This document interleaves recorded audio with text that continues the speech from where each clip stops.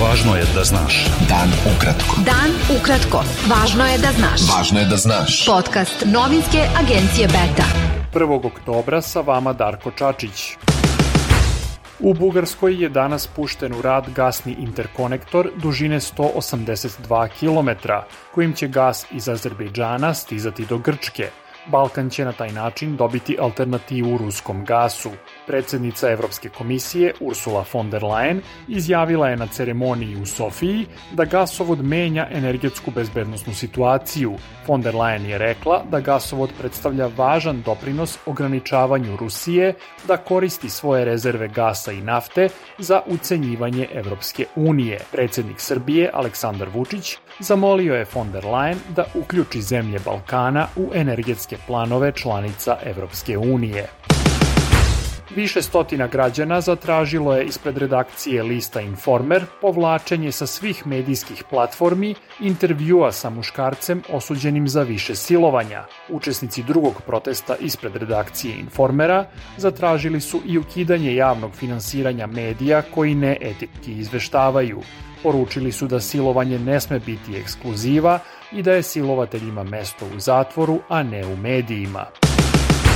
Predsednik Srbije Aleksandar Vučić poručio je nemačkom izaslaniku za Zapadni Balkan Manuelu Saracinu da neće biti nezavisnog Kosova onako kako to Berlin planira.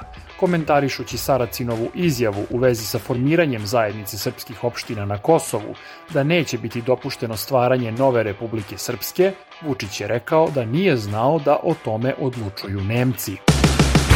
U ovogodišnjem globalnom izveštaju Ujedinjenih nacija o razvoju elektronskih usluga, Srbija je svrstana u grupu zemalja sa najvišim indeksom razvoja elektronske uprave u svetu, saopštila je vlada u Beogradu. Vlada Srbije navodi da je po rezultatima izveštaja za ovu godinu Srbija među 10 zemalja u svetu koje su najviše napredovale u digitalizaciji javne uprave i da je po razvoju elektronskih usluga ispred 16 članica Evropske unije.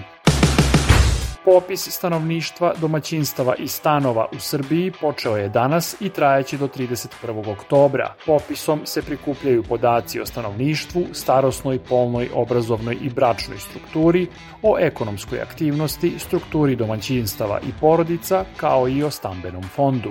Beta. Dan ukratko. Budi u toku. Lider Čečenije Ramzan Kadirov pozvao je rusku vojsku da upotrebi nuklearno oružje male snage u Ukrajini.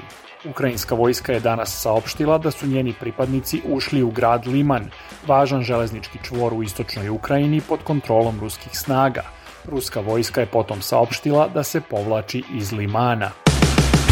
Rusko pripajanje 4 ukrajinske oblasti čini gotovo nemogućim okončanje rata u Ukrajini, ocenio je šef evropske diplomatije Josep Borrell.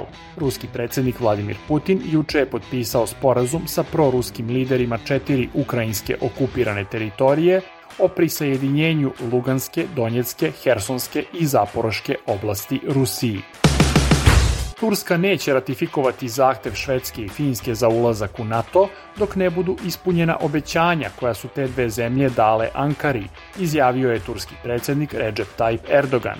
Ankara od maja preti da će blokirati ulazak Švedske i Finske u NATO ako te dve zemlje ne uspeju da izruče osobe povezane sa kurdskim grupama zabranjenim u Turskoj i mrežom propovednika Fetulaha Gulena, optuženog da je organizovao neuspeli državni udar u Turskoj 2016. godine.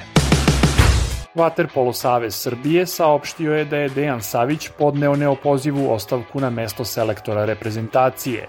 Savić, koji je prethodnih 10 godina bio selektor, osvojio je brojne medalje sa državnim timom, uključujući 2 zlatne olimpijske u Rio de Janeiro i Tokiju, zlato i bronzu na svetskim prvenstvima i 3 zlatne medalje na evropskim prvenstvima.